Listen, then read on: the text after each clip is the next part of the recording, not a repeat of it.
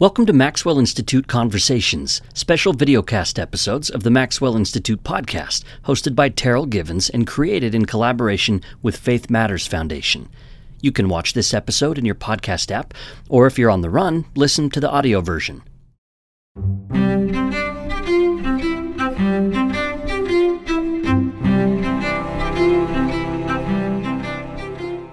Does God ever get surprised? Brian Kershisnik is a Latter-day Saint and an American painter who suggests that the answer is yes. Latter-day Saints believe in a God who can be surprised, who can be delighted by the creativity we express. Kershisnik describes painting as a method of discovery and inspiration. So, like God, an artist can be surprised by her own work. Part of making things is you have an idea, you have a plan, but part of the process is letting what happens show you stuff and teach you stuff and show you something from a new angle that is a delight. And I use the same word, a surprise. This episode is more visual than usual, with examples of Kershisnik's art, so audio listeners might want to check out the video on YouTube. It's Brian Kershisnik talking with Terrell Givens in this episode of Maxwell Institute Conversations. Hello and welcome to another conversation. My name is Terrell Givens and my guest today is Brian Kershisnik, one of my good friends and one of the great Mormon artists of our day. Truly happy to have you with us today, Brian. Thank you, Terrell. I'm a little startled at that introduction, but I hope that's true. It is. I think it is true.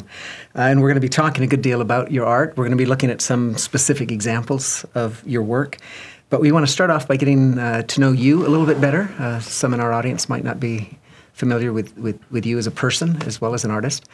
And so let's start with a cheerful question like, what might your obituary look like? If you had to just imagine a couple of things that would be on it. If you were to end your mortal life at this point, what would it say? I think that it would... I hope that it indicates that I died in the middle of a lot of good projects. And I aspire to unfinished business, I suppose. There are many things I want to sum up, but I hope that all the way through that I'm engaged with things that I care about and that are troubling me and that are stretching me. And I aspire actually more to being, I hope that I'm to be a good human being rather than an artist. Obviously, you're talking to me here because of my profession, but I derive a lot of power, I think, in my art from a search to deepen myself as a human. I hope that shows up in my obituary. I think, talking to a friend recently, I considered for the first time that I should maybe write it. Well, give us a quick overview of your life up to now. Just biography. Yeah, biography. My father was a petroleum geologist. Both my parents were born in Rock Springs, Wyoming, and part of the agreement when they married was that they were going to leave Rock Springs. They wanted to get out and see the world. My father was in a vocation that allowed for that. Their first assignment was in Sicily, and that was before I was born. I'm the youngest of four boys. When I was born, they were living in Oklahoma City, but just very briefly, I have no memories of Oklahoma. I left, I think, when I was 1. But at 5 years old, we moved to Portuguese West Africa, to Angola. And I have some memories before that, but that's where I start kind of remembering the chronology and the narrative. That was very exciting. And my parents loved adventurous overseas assignments, and so it didn't occur to us children to not love them too. When I was 8, we moved to Bangkok, Thailand. I was baptized in a swimming pool in Bangkok. Your parents were LDS? Yes, my father actually was not until I was about 14. I was baptized by my older brother. My father was not a member at that point. My mother actually became a Catholic to marry my father. Her situation growing up was complicated and difficult, and she was raised. Her mother had raised her as a Latter-day Saint, but had died when my mother was 8. And things got a bit complicated. And in the end, Mom, having become a Catholic to marry my father, missionaries knocked on her door, and she burst into tears, and they didn't know if they had a lunatic or a golden contact. But anyway, she decided she needed to come back and to raise her children as Mormons. My father was not interested at the time in joining, but thought, well, they should go to church together. So for my youth, he always came. Yeah. But joined then when I was 14. And so that was in Texas. So after Thailand, we moved to Texas. And then for my senior year in high school, we moved to Islamabad, Pakistan. And I was there during the Iran crisis, and there were some disturbances in Islamabad where the embassy was burned. And not a typical American teenage youth. No, I was graduated early because of the attack to our school. We were evacuated, and so I found myself done with high school in November of my senior year. My brother was at the University of Utah, so I went to Salt Lake and started school at the U. At the U, yeah, with no notion of what I wanted to pursue as a vocation. I was a curious kid and interested in a lot of things and good at things, but it didn't occur to me what I would do for a life. So what did you end up majoring in? I started out thinking I wanted to pursue architecture, and so I took just a general education class in architecture from Peter Goss at the U, and thought that's what I want to do. And so I. At the time, they had no undergraduate degree in architecture. So I was taking some art classes and enjoying them. And I thought, well, I'll just get an undergraduate degree in art and then a graduate degree in architecture. Turned 19, went on a mission to Denmark, decided when I came back I would divide my degree. So I went to BYU for my undergraduate degree in art, and then determined I would then go to the U for architecture, but got derailed fairly quickly as I pursued my art studies. It became apparent that there was something in there that was trying to get out, and so I initially assumed that I would teach. All of my role models were instructors. I had not grown up knowing artists or ever having been in a studio, and so I assumed that I too would become a professor, but in the process just became tangled up in the process of making paintings and such. You know, you said a minute ago that I'm having you on as a guest because of your professional status and qualifications. That's not strictly speaking true. Okay. Because in all of my interactions with you, I see you as a holistic individual, and art is one part of that. But it seems to me that it's integrated into a life in a very thoroughgoing way, and I would find it hard to separate out what you do professionally from who you are. I appreciate that, because I very much try my discipleship, what I do in the studio, what happens at home. I try as much as possible to integrate those, tie those together, and to have those different things feed each other. My friendships are hugely important to me in the development of all of those other facets. Right. And so I appreciate that, and I think that there are things that are interesting about my work that emerge very much from my life, from my relationships with my friends and my family and my children. Yeah. I mean, it's commonly observed of Latter-day Saints, right, that we are something more than a denomination. And sociologists struggle with this, right? Are we a global tribe? Are we an ethnicity? Are we a subculture?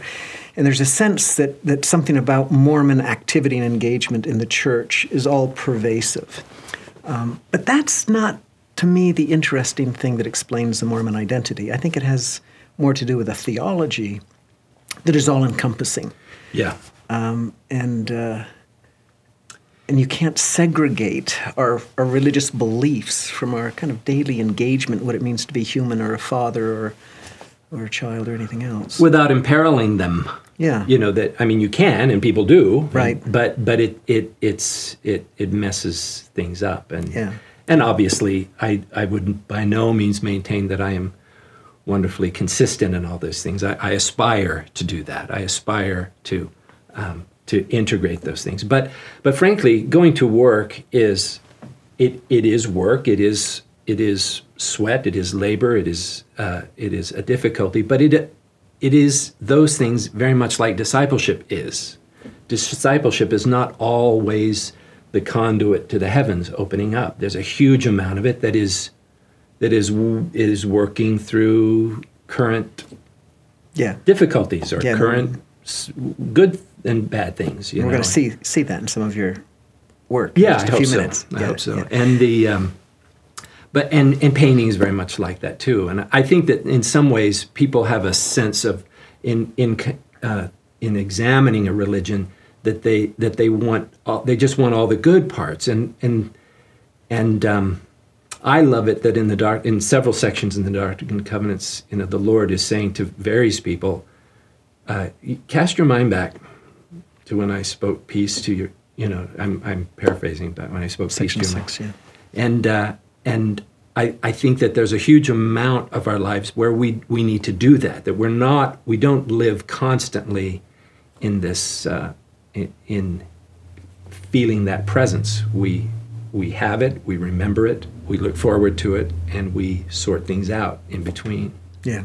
So anyway, that is actually a good description of what happens in the studio too. I think people have a notion that you go into the studio and the heavens open and you then execute something. And a lot of it is very much like cleaning out the stables, or it's. I think there's a Van Gogh quote that I haven't been able to find where he says it's really more like coal mining than anything else. I come from a long line of coal miners actually, so maybe that's why I ended up in art. Okay, let me ask you this question. I generally reference William Wordsworth and some of his words that I love when he refers to the fact that there are in our existence spots of time. And he goes on to say that there are these moments that have this power, this transformative kind of catalyzing influence in our lives that give new direction or shape to who we are, spiritually, professionally, emotionally. Can you think of 2 or 3 moments in your life that just stand out where a window opened to new possibilities? Yeah, I remember, actually, one that comes to mind was as a missionary. And I had read the scriptures. I was a dutiful seminary student, and I had read the scriptures and loved them, I would say, and had a testimony of them. But on my mission was diving into them differently. Yeah. And I remember this one experience in reading in the Book of Ether. And I have, of course, my missionary scriptures, and they're all marked up, and most of the things I don't now know why that was interesting to me at the time. But I remember this kind of remarkable revelatory experience reading in Ether 12. And it's a scripture we quote all the time about. We actually, it is often quoted as weaknesses becoming strengths, but that's not what the scripture says. And I remember kind of feeling like I'm having this conversation, or I'm present somehow with Moroni as he's lamenting to God about the weakness of what he's writing, and he says, "Oh, the Gentiles are going to laugh at this, and because of this, we stumble because of the placing of our words." And he says, "You make us that when we speak, we can speak by the Spirit, but when we write, it's a problem."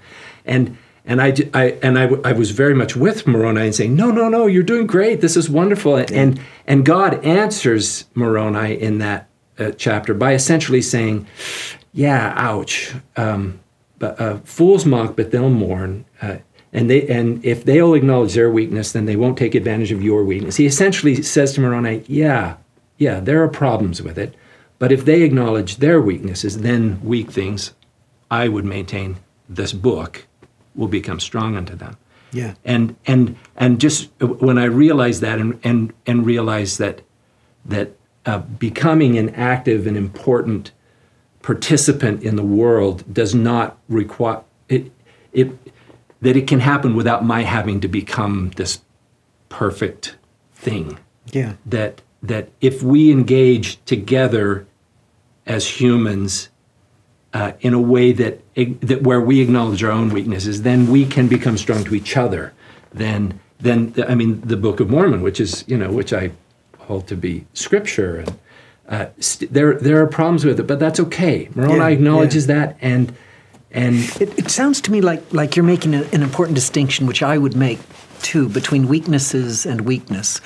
In other words, do you think that part of what is being described here is a generalized condition of inadequacy? I think sometimes we think that, God gives me a tendency toward alcoholism, or he gives me this tendency towards moral flaws or failings. And I get the sense, no, what God is saying is that you are constructed in such a way. I put you into a moral context and an embodiment such that you're inadequate. And now what do you do from there? Because I will sanctify you in spite of those things, not contingent upon some kind of perfection that you achieve. Yeah, I one thing I find often in conversations about God is the doctrine that he created us is often discussed like he built us from a kit. Yeah. Rather than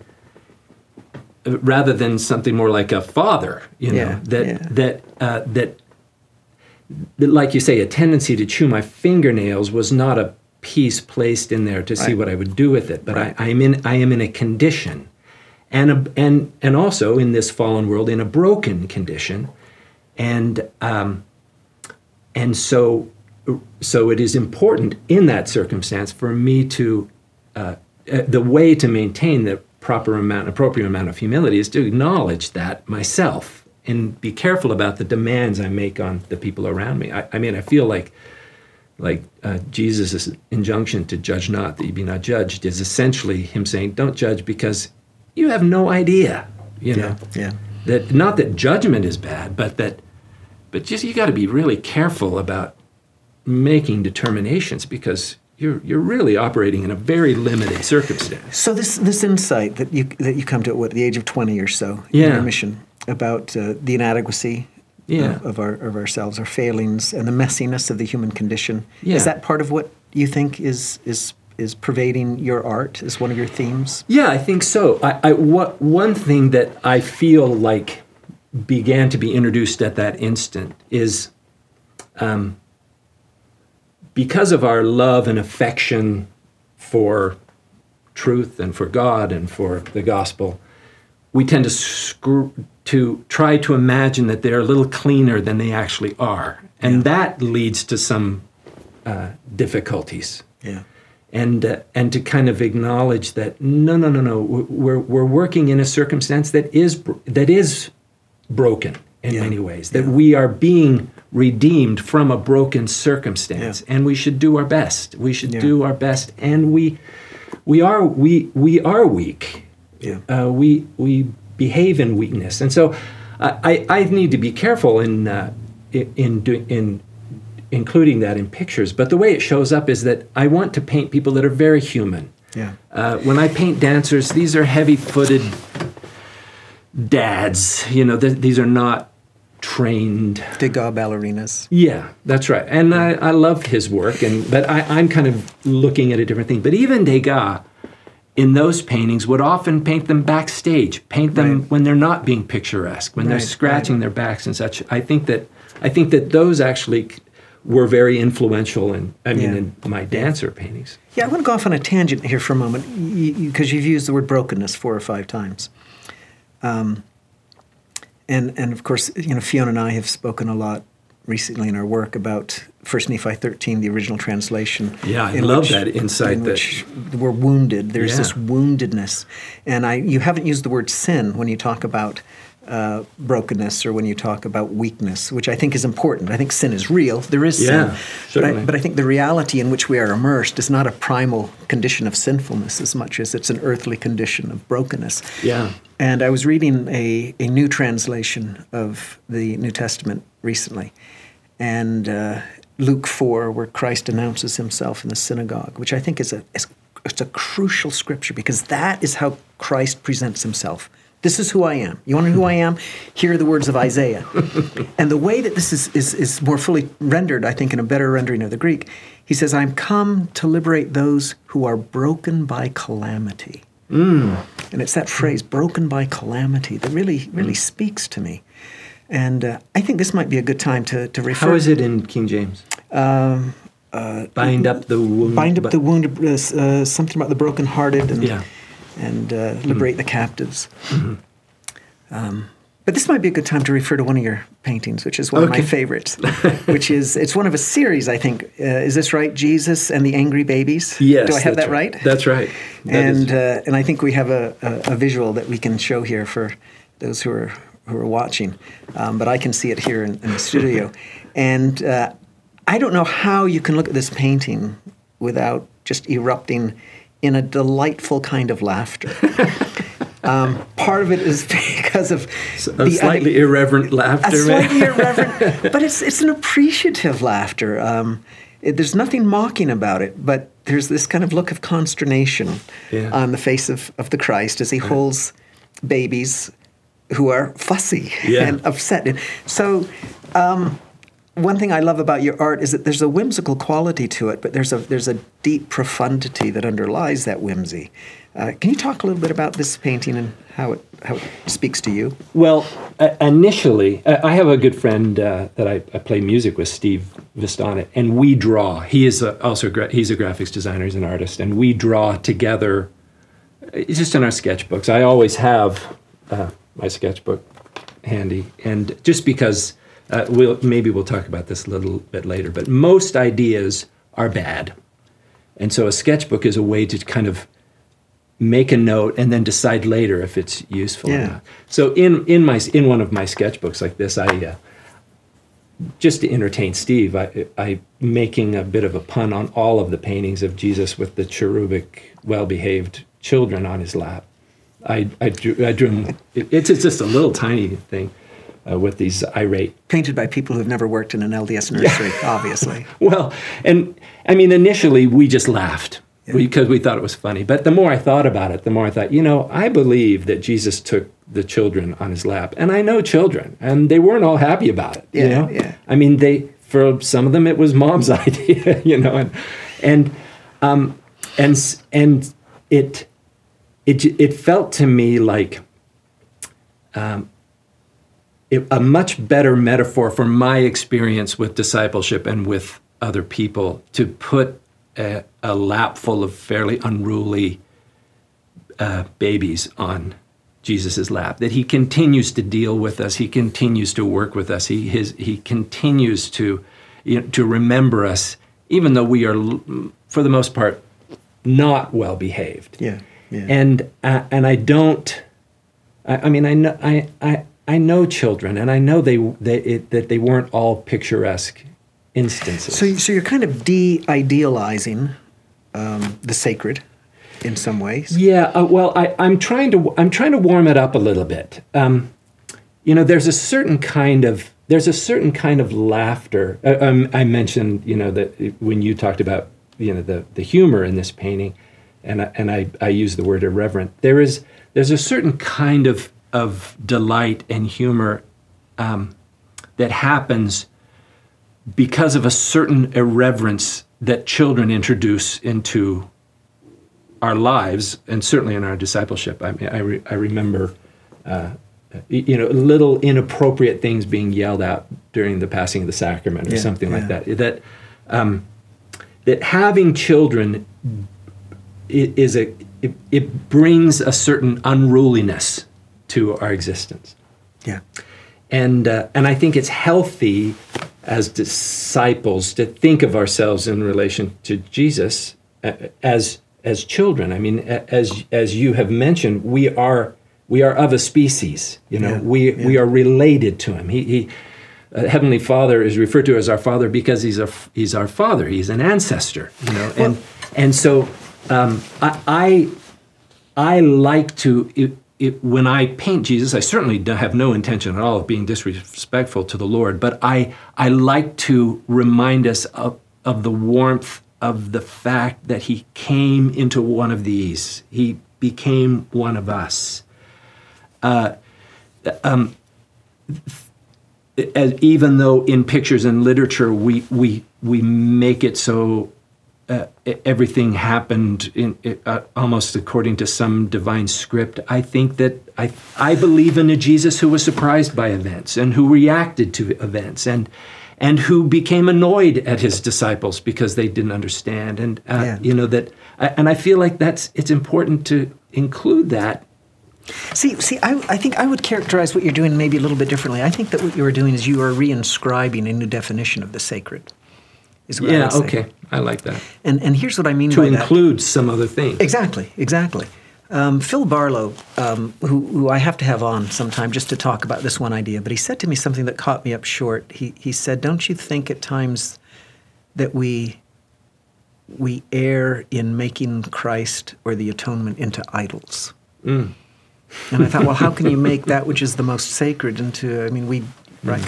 But I think this is in part what he means is that to strip something of all of its rough edges isn't to sacralize it, right? It's to denude it of that which makes it real and sacred. And I'm thinking, for example, of John chapter 8, that moment where, right, the woman is caught in adultery. Mm.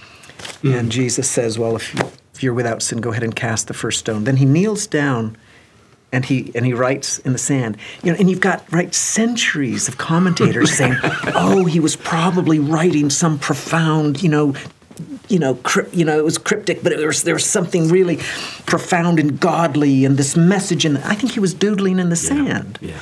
Right? That's a human thing to do. You just kind of, while you're waiting for people to make up their minds what they're going to do. But we don't want to see that.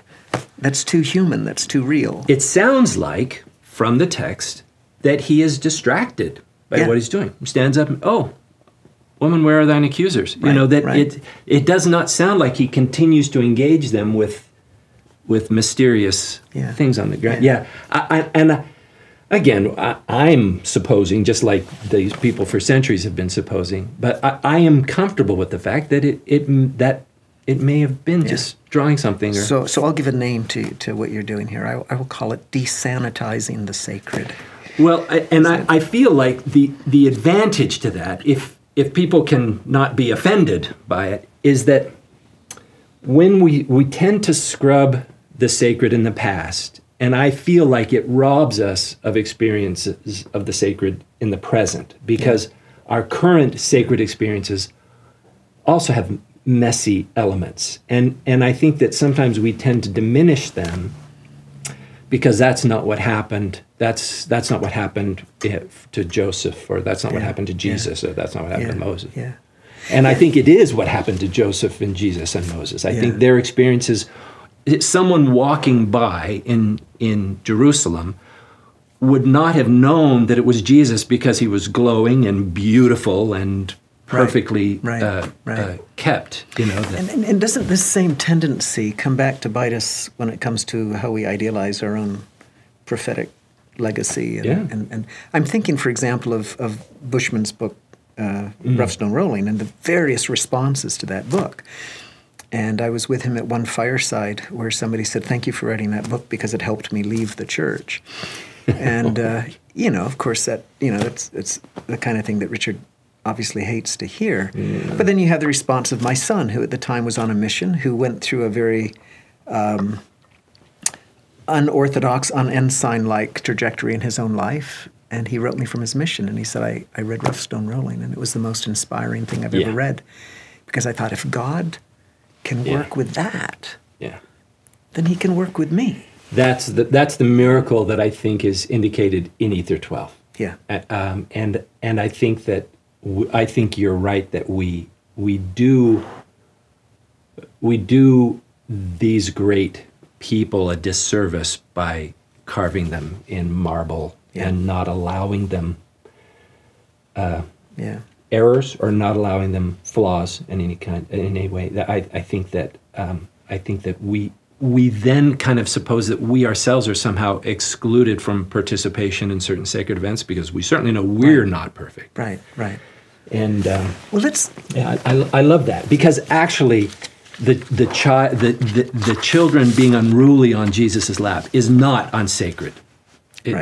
I hope it's not unsacred, because most of my experiences with Jesus involve a degree of my own unruliness, but the sense of his persistence in reaching. I think it's a really healthy way to look at it, that he is someone who is reaching to heal wounds, many of which we did not inflict. Now, we've exaggerated them, and we haven't taken care of them, and we make a lot of messes for ourselves, but we're in a circumstance that warrants a great deal of grace. Probably not, maybe not as much grace as he continues to extend. I think the part of the miracle is that I think where maybe I have no knowledge of this kind of interaction, but where the universe might be looking at this fallen world and say, cut that one loose and start again, and I think the miracle is that no, he continues. Yeah.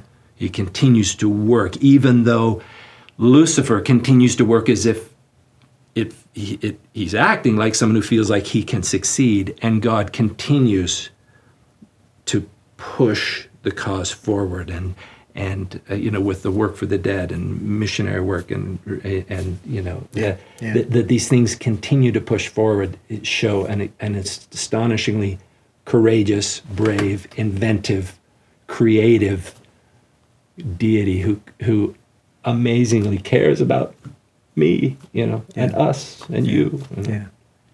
Well, let's segue from that picture then to one that I think in some ways is influenced by the same sensibility, which is the descent from the cross, which is not whimsical, but it also in some ways desanitizes the sacred in the same way. So if we could look at that picture now. The descent from the cross, of course, is a well-established theme in religious art that goes back many, many centuries, and I think some of the greatest religious art ever done is on that theme. Yours breaks in many ways with the tradition and introduces some novel dimensions and perspectives. Can you talk a little bit about those? Well, of course, I couldn't address a subject like that without being very much aware of Caravaggio and Rubens and Rembrandt, and trying to go to a subject like that without being intimidated by the burden of the other great artists dealing with it. But we've talked now about two paintings that both have Jesus in them, which describes a very small percentage of my total output. I feel like my work is religious, even though it seldom illustrates something from the scriptures. But these two, of course, do. Jesus with children and the descent from the cross. The having painted that large monumental nativity painting, it's 18 feet long or something like that. I mean, it's big. That painting was the first monumental, what I call a sacred subject, when it's something from the scriptures or from sacred history. And so the first time I tried a monumental sacred subject, it worked surprisingly well. I mean, I was surprised. Is that myself. in the Springville Museum? Is that where? No, that's at BYU. They own it. It was purchased and donated to BYU Museum. Okay. That painting is generally looked at as being so optimistic. Certainly, birth is a time full of promise and optimism and such. I feel like nativity is a little more complicated than that, than just giddy delight and optimism. Especially if you consider the cost to the babes of Bethlehem. Yeah, well, and I for example, there are some of the angels in that painting that are crying, and people say, oh, they're crying for joy, and I say, they know the stature of the being that is now compressed into this little purple, hungry, uncoordinated human. The miracle of the nativity. Condescension. The condescension is that he came into our dirt and our milk and our blood and our sweat, and he came. He came here. He came, and I feel like that would be in the moment, even if it was our only chance, it would still be kind of upsetting for the angels who knew the contrast. Are we sure this is a good idea? And so it was years before I tried another monumental sacred subject. And I wanted to go to the other end of the story. And so I chose the dead Christ. And because I feel like when we read the story at the conclusion of the Gospels, that you and I know how it's going to end. We've read it before. We've heard it before. We know what's going to happen in a few days. Right. And of course, Jesus had prophesied to them too what was going to happen in a few days. But this had never happened, and they were not thinking about that. They were, as they were taking down his dead body, which is also a little peculiar to me, that the Romans would have allowed that to happen. I think that's kind of a beautiful thing, that they let the family deal with the body, because of course the Romans would have just been in a hurry and bones breaking and such as they, take the corpses down, that they let his family do it. And so as I painted it, I'm thinking about the difficulty, just the work involved of dealing with the corpse of their fallen hero. And for them at that moment, they can't, I imagine they can't perceive how this can end well, how this can be resolved, how this can be included in what they thought was the redemption they were looking for through this Christ. And so as I painted it, I kept on saying, it's going to be okay, it's going to be okay, but they don't know that. And I thought, we rob Jesus of an amazing amount of courage and creativity and brilliance in his fulfillment of that sacrifice, because we know that it succeeded. And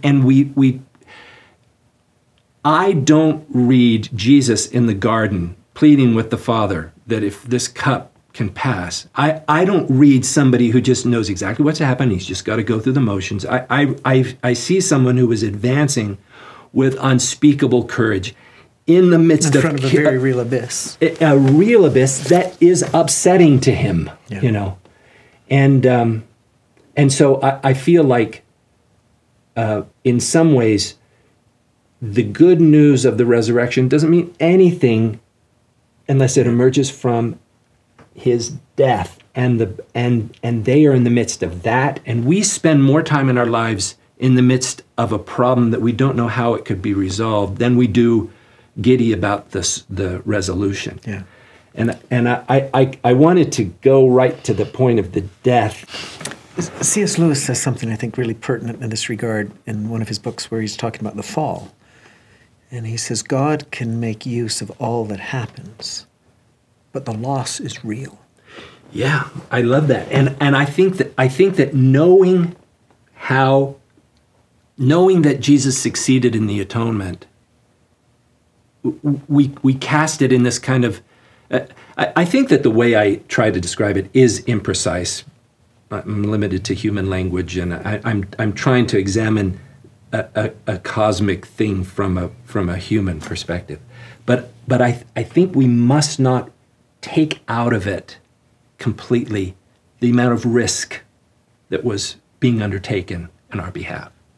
Yeah. I don't know if I've described that accurately or with the right words. So you see not just the apostles who are grieving and mourning, as one might expect, but the angels themselves are shattered. Yeah, some people in looking at this painting, and I don't make ultimate decisions about who knows what, even in my own pictures, but they'll say, why aren't the angels rejoicing? And I don't know that the angels knew how this was going to work out either. I am confident that the Father and the Son were on it, but that it wasn't broadcast, or else his enemies would know and would counter. I think Lucifer killed him thinking he could take him out of the game, thinking that he could do this and that would prevent him from accomplishing what he needed to do. And I think that the Father and the Son saying, we will apply these cosmic precedents, legal precedents, and these things, and that final act of murder will actually complete the atonement part of his mission. And well, it's a magnificent work. Well, I appreciate that. It truly is.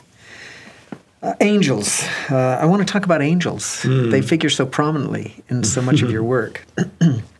And I have one delightful rendering here, which is called... Sometimes It's Hard to Be Dead. And can you read the... Yeah.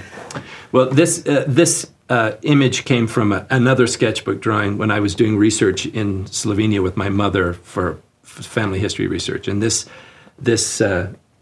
deceased spirit here is saying, "I love you and appreciate what you are doing, but you are often very stupid and it aggravates the crud out of me." And so this researcher down here. And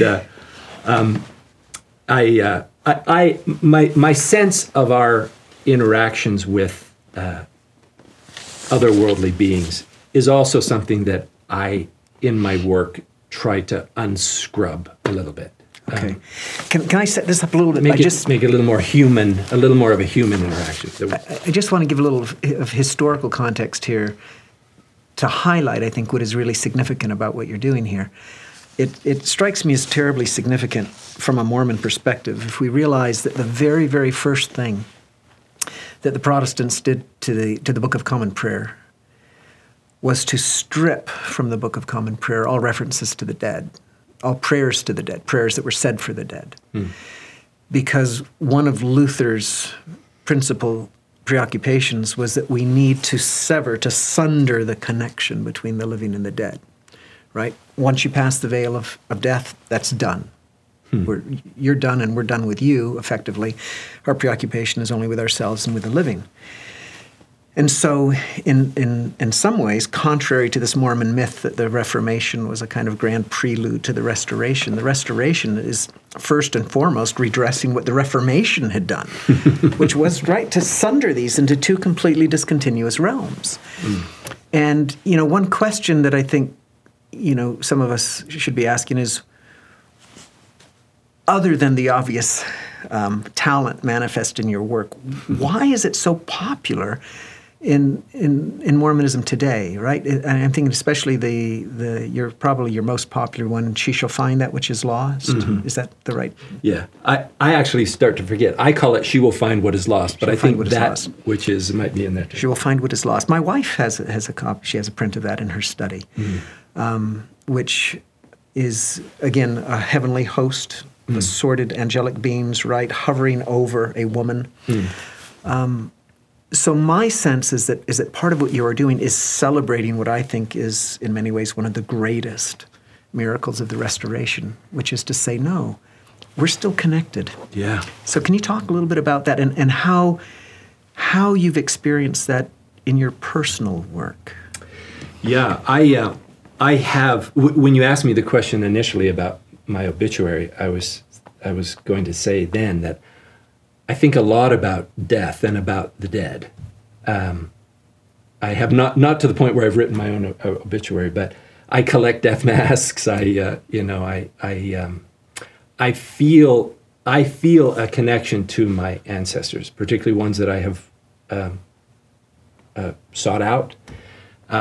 What's interesting to me is in doing the research,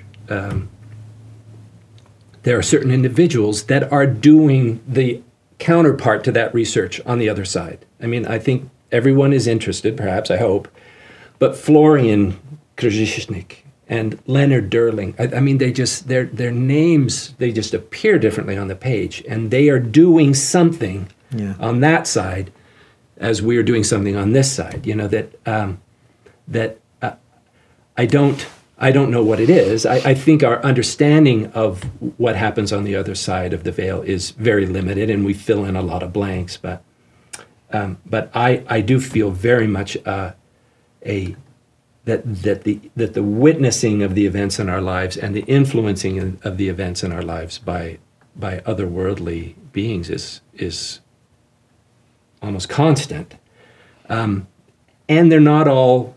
They're not all the good ones. I've also had plenty of experiences where the studio that I neglected to mention in my biography part that I lived in Kanosh for 15 years, and I still have a studio there. And the building that I got was very full of of spirits that needed to go. I needed to go if this was going to be a productive place to work. And what was interesting to me is, the sense that I had is these people. This is where they hang out. They're the kind of dead-ended people. The kind of spirits that I want to interact with don't just hang out in eddies and dark houses. They have stuff to do. These people have nowhere to go. And so as I worked on the building, I would just say, new management, I would just talk out loud while I was driving nails, say, I'm a disciple of Jesus, and anything that happens here, spiritually or physically, is going to be consistent with that. And so if you need to find a new place to be, go. And if you give me trouble, I'll get out my guns. But See, Brian, this is one reason why I admire you as an individual, really, as well as an artist. One of the greatest, maybe the greatest British scholar of Mormonism said to me one time, he said, Terrell, Mormonism is never really going to achieve its potential and achieve worldwide respect until you learn to mythologize your scriptures, as we have. You've got to be reading the Book of Mormon as allegory. You've got to be taking these sacred texts and turning them into metaphor. And I said, it's not going to happen. It's not going to happen. And I think you represent a kind of spearhead of this resistance to that, of saying, no, we take these things seriously. Yeah. We're not going to make excuses for our belief that God literally spoke to prophets in our age. Yeah. And that these encounters with the divine are not just mental phenomena, they're real. And you celebrate this in your canvases in a way that I think Mormons really rejoice in, and I think that's one reason why you're such a loved artist in our tradition. I hope so. And the fact that you can do it both with feeling and also with gentle humor, because certainly not all the dead are happy at what they see us doing, I'm sure. No, but I believe I also believe in a God who laughs, and I think that just the way we interacting with our children and they do something funny or say something cute, and that's surprising to us. I believe that is a part of God's experience too. Yeah. I have the sense, this maybe is, I could be reading this wrong, but I have the sense that in working on things that the spirits and the people who attend me are surprised by what I do. That life is not just a matter of tapping into the ticker tape instruction and execution, that we are obligated, I perceive, by Section 58 and other things, to participate creatively and actively in doing good. Yeah. And that there are times when I think I have surprised the people assigned to help me out. And they say, oh, look how he's doing it. Oh, this will work well. Okay, we'll do this. I wouldn't want to worship a God who couldn't be surprised. I want to feel I can do something that is unexpected. Well, my tiny little notion of creativity creativity cannot exist without an element of surprise. Now, I choose to read in the scriptures when God says, and he saw that it was good, that is a grand, ancient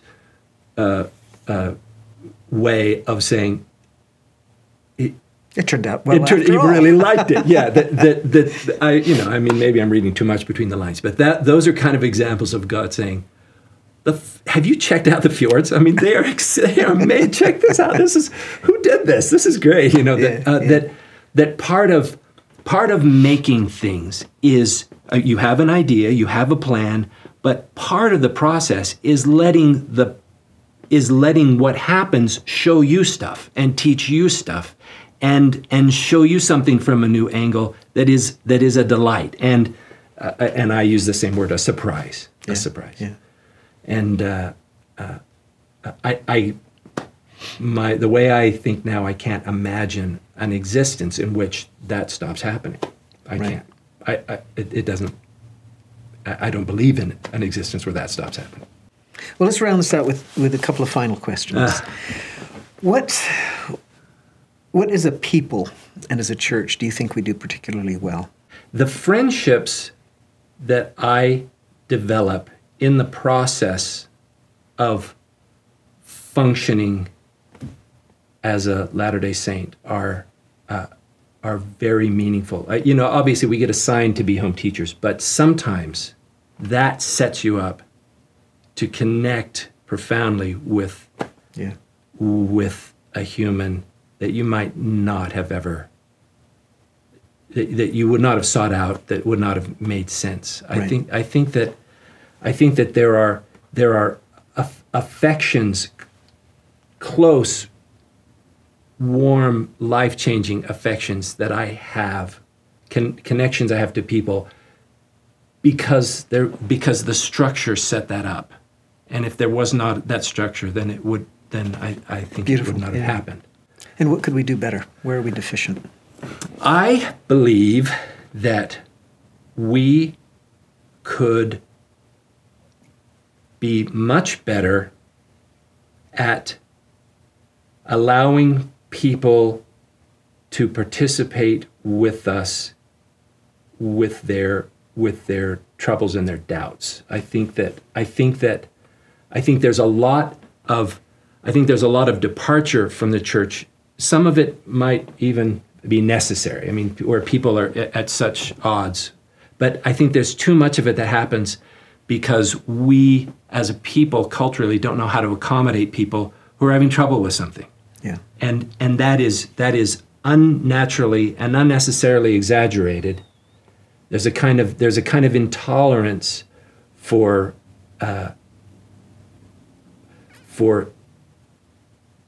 trouble that leads to unnecessary conflict. Yeah. I'd say amen to that. I actually feel like to be a disciple at any time, in any age, has been to accommodate certain things that don't quite make sense to you.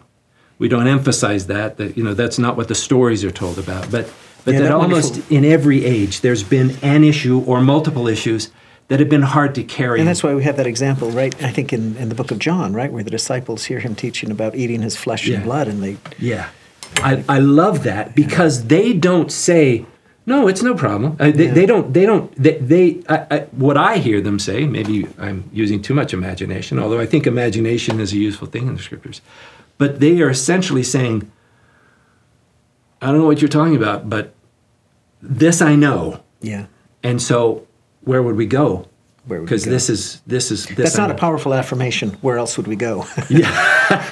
Right? I mean, they're saying, well, if there was something better, maybe, but yeah, that's beautiful. But I think that what's beautiful about that is if we don't scrub it too much, it allows for that very human reality of, yeah, I am part of something where there are some difficulties. I love that I feel like this is changing culturally in the church, and I do hear more voices of people not taking pot shots at policies or anything like that, but acknowledging that I believe I have a testimony, and it's okay if you know that I'm struggling with this. Right. I feel like that is more that will allow more people to not feel like they have to stay away if they're having trouble with this or that. Right. Right. So anyway, I feel like I'm trying to be a part of that solution. I'm trying to be. I have a long ways to go myself too. Yeah.